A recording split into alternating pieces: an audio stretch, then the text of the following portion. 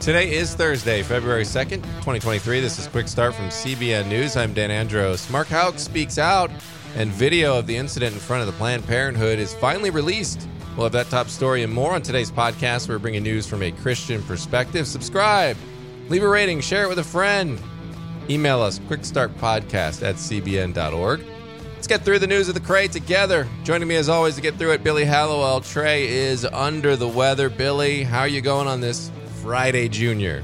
Well, I'm doing well, but, I don't believe he's sick. I think he's out skiing. Yeah. I think he's out skiing, or maybe his feelings are hurt after our latest rating that we received where somebody called us a bunch of, not heretics, but what did they... Christian nationalists. Oh, goodness, what was the term? It wasn't heretic. I'll have to look it up. But anyway, I got a chuckle out of that. They really pegged us. They really pegged us. They got us. Our Christian nationalist gig is up. So if you've been listening and you're disappointed, we're sorry. We're sorry about that. The agenda is up. They found us out. You and you pesky kids. If you didn't keep poking around, you wouldn't have found it. But anyway, Trey will be back hopefully soon and feeling better.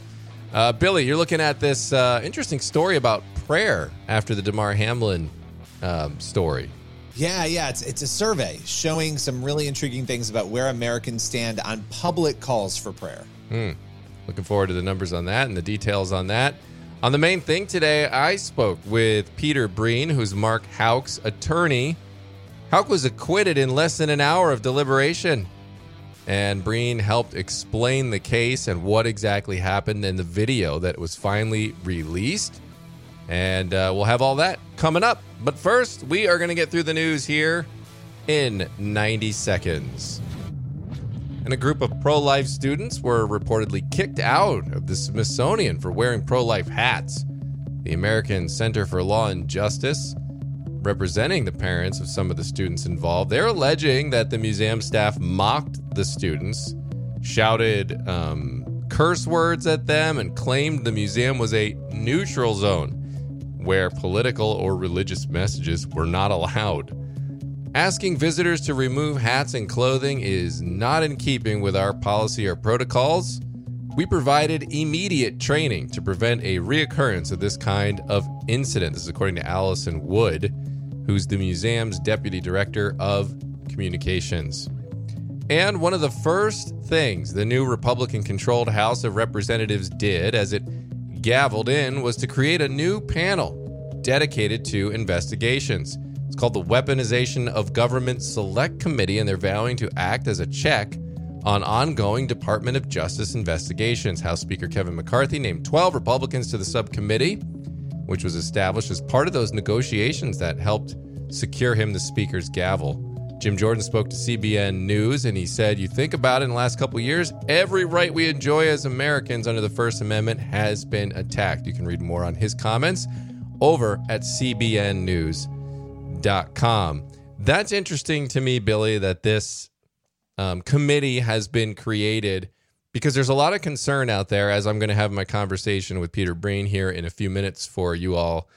There's a lot of concern about how the government is wielding some of these offices of the federal government against ordinary Americans. Well, yeah, and that should be something that never happens. That should not be allowed, regardless of opinions on Roe, for or against. When you're in power, you're representing all the people, right? The government is there to represent every American, not to pick and choose. And so if and when people are being targeted, that's unconstitutional and needs to be called out. And because we live in such a chaotic era, we really do need to be more on top of this, I think. Yeah.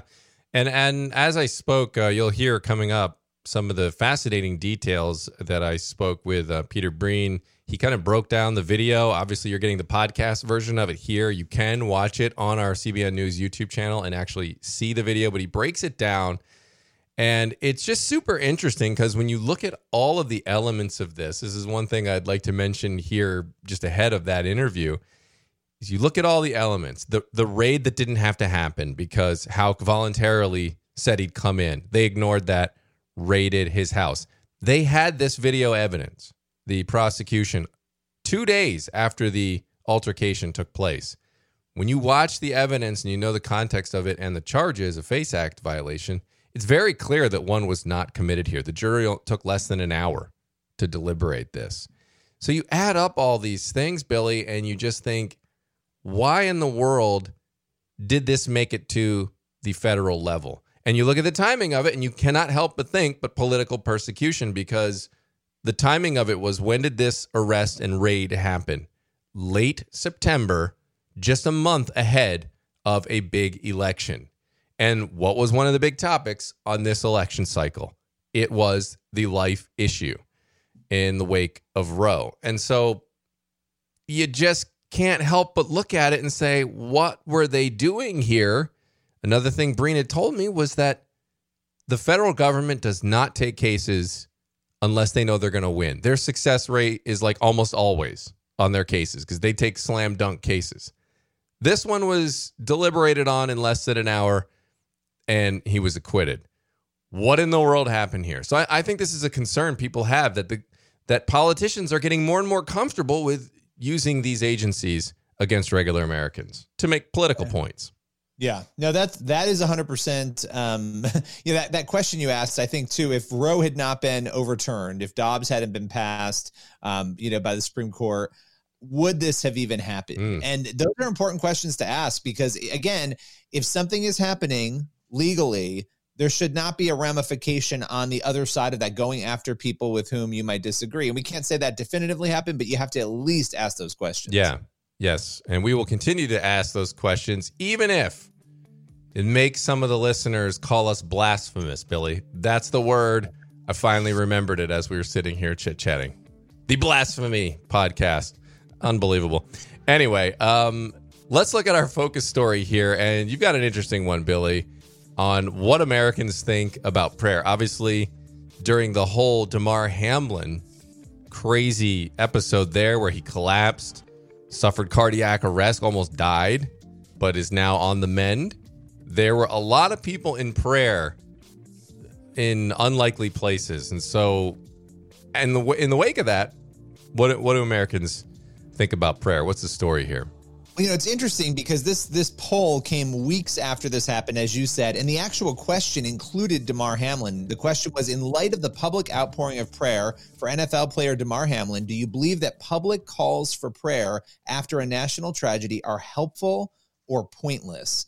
And so U.S. voters were asked this question in this poll. And what's so interesting is that 67%, almost 7 in 10 Americans, believe that public calls for prayer, again, these are very public calls, that after a national tragedy, those things are effective and helpful. So that's a pretty encouraging statistic in light of everything we see going on in culture. There was another 20% who said that these prayer calls are pointless, right? So that's 2 in 10 people saying that. Yeah. And then there were 13% who were unsure of what they thought about that. Yeah, that is really interesting. I mean, we're coming off of what seemed to be, anytime prayer was brought up, let's say after, a tragic shooting or something of that nature, you had a lot of people, at least it would feel like, saying, oh, forget you and your thoughts and prayers, yada, yada, we need action. So you kind of got the sense that there was this disdain for prayer, obviously not among Christians, but among just the general schlubs of the population. But this appears to buck that. Was there anything else interesting from the survey that you thought?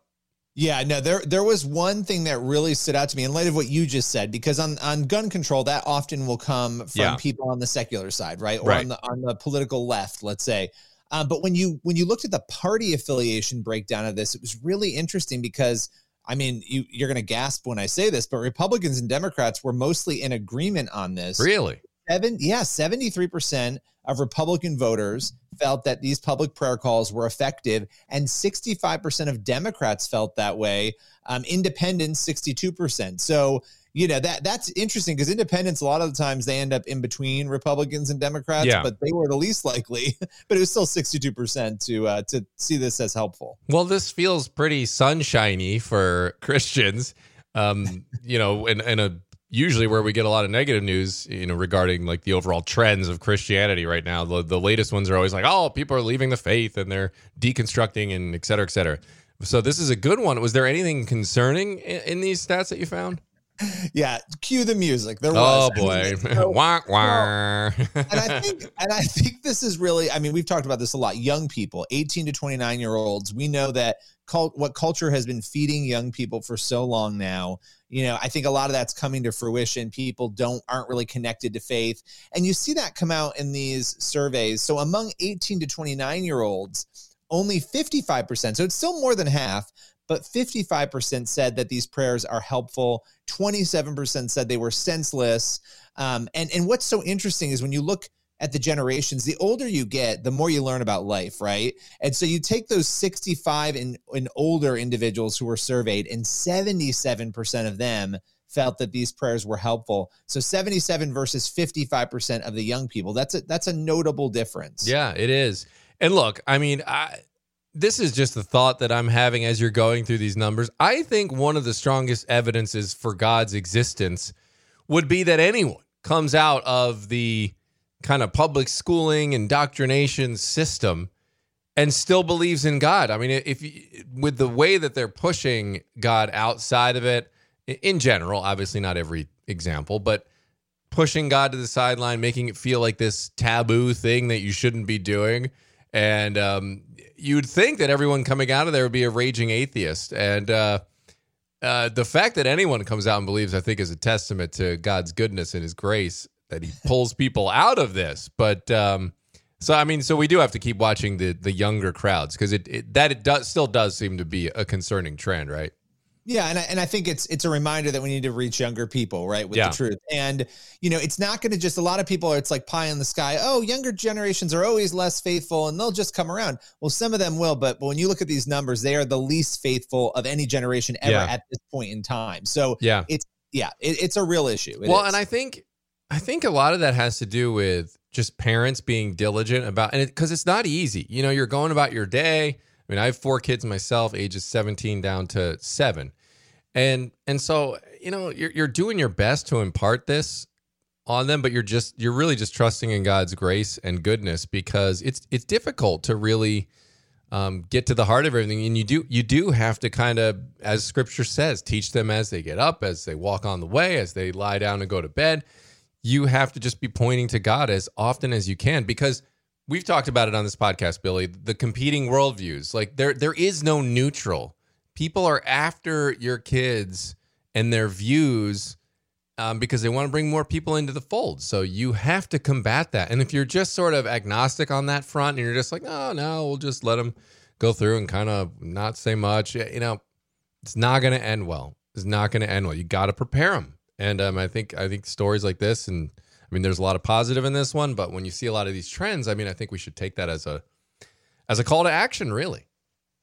Yeah. And my final comment on it is that we know from research repeatedly again and again that prayer and faith are what is good for people. Yeah. You have better mental health. I mean, you can go down the line on this. And so we need to be pointing people in that direction. Yeah. And the family, when you keep the biblical standard of a family together, it tends to have better results as well.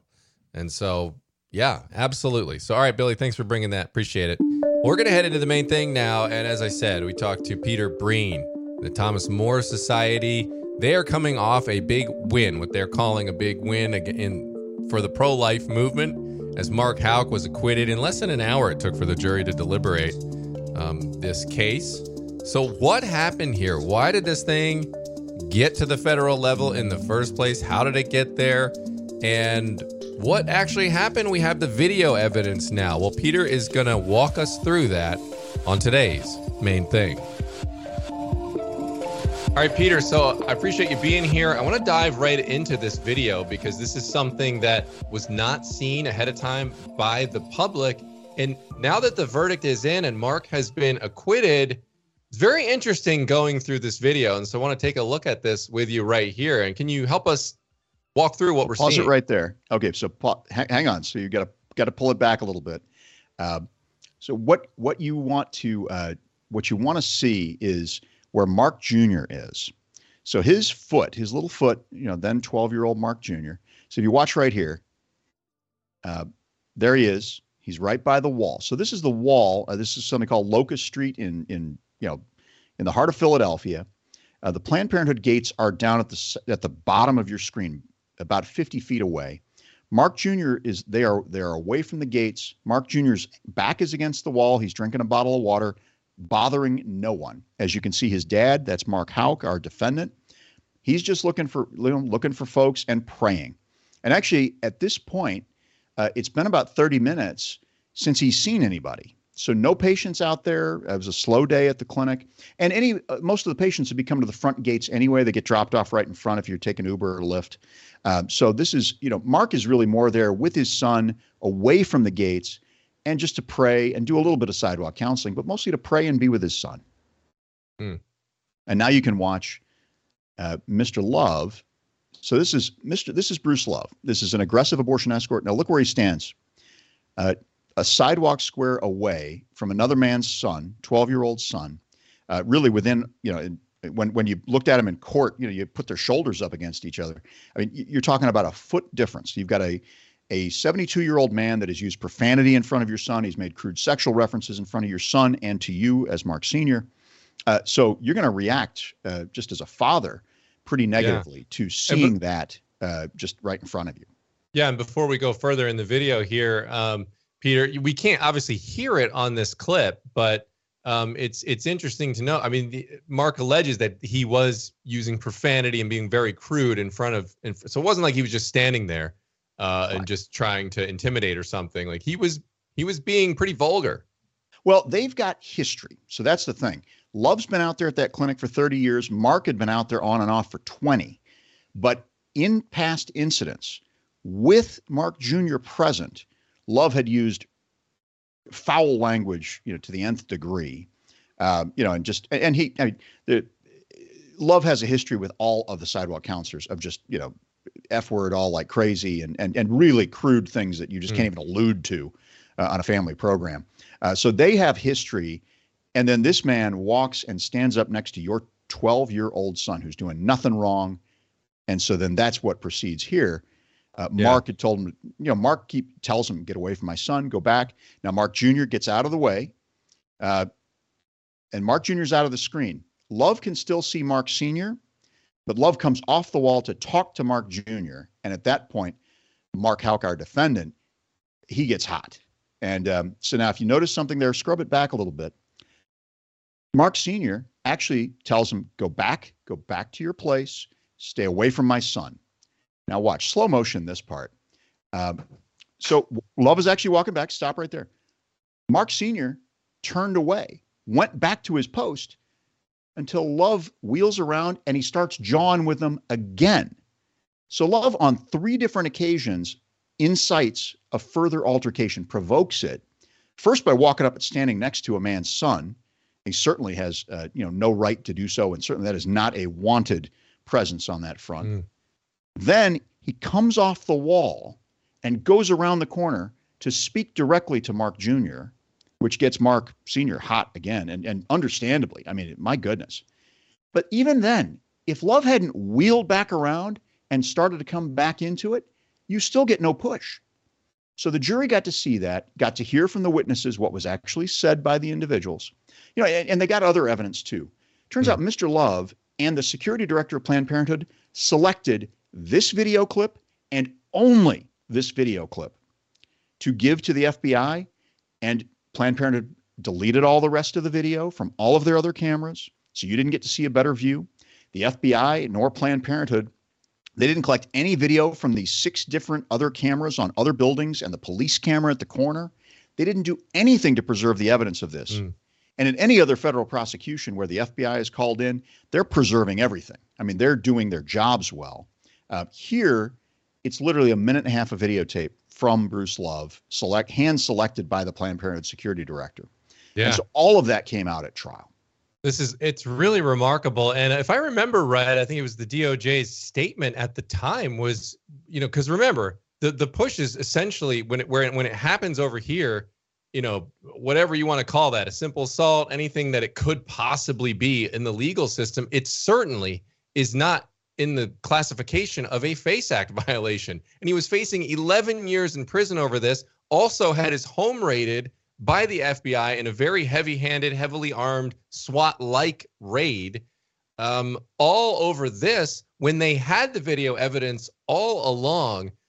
Peter, it really makes me wonder how this thing went along. And I'm wondering, are you guys going to pursue, is Mark going to pursue any answers in this case? Because when the government can wield the FBI and the DOJ like this in a case, which I believe it was you that told me, Peter, that the federal government, they do not take these cases unless they win. They know they're going to win. They have a very high success rate. This one clearly was a very weak case and had a low % chance of winning. How did this get through? Was it a rogue prosecutor somewhere, or did it come from higher up? My question to you is, are you guys going to pursue answers on this?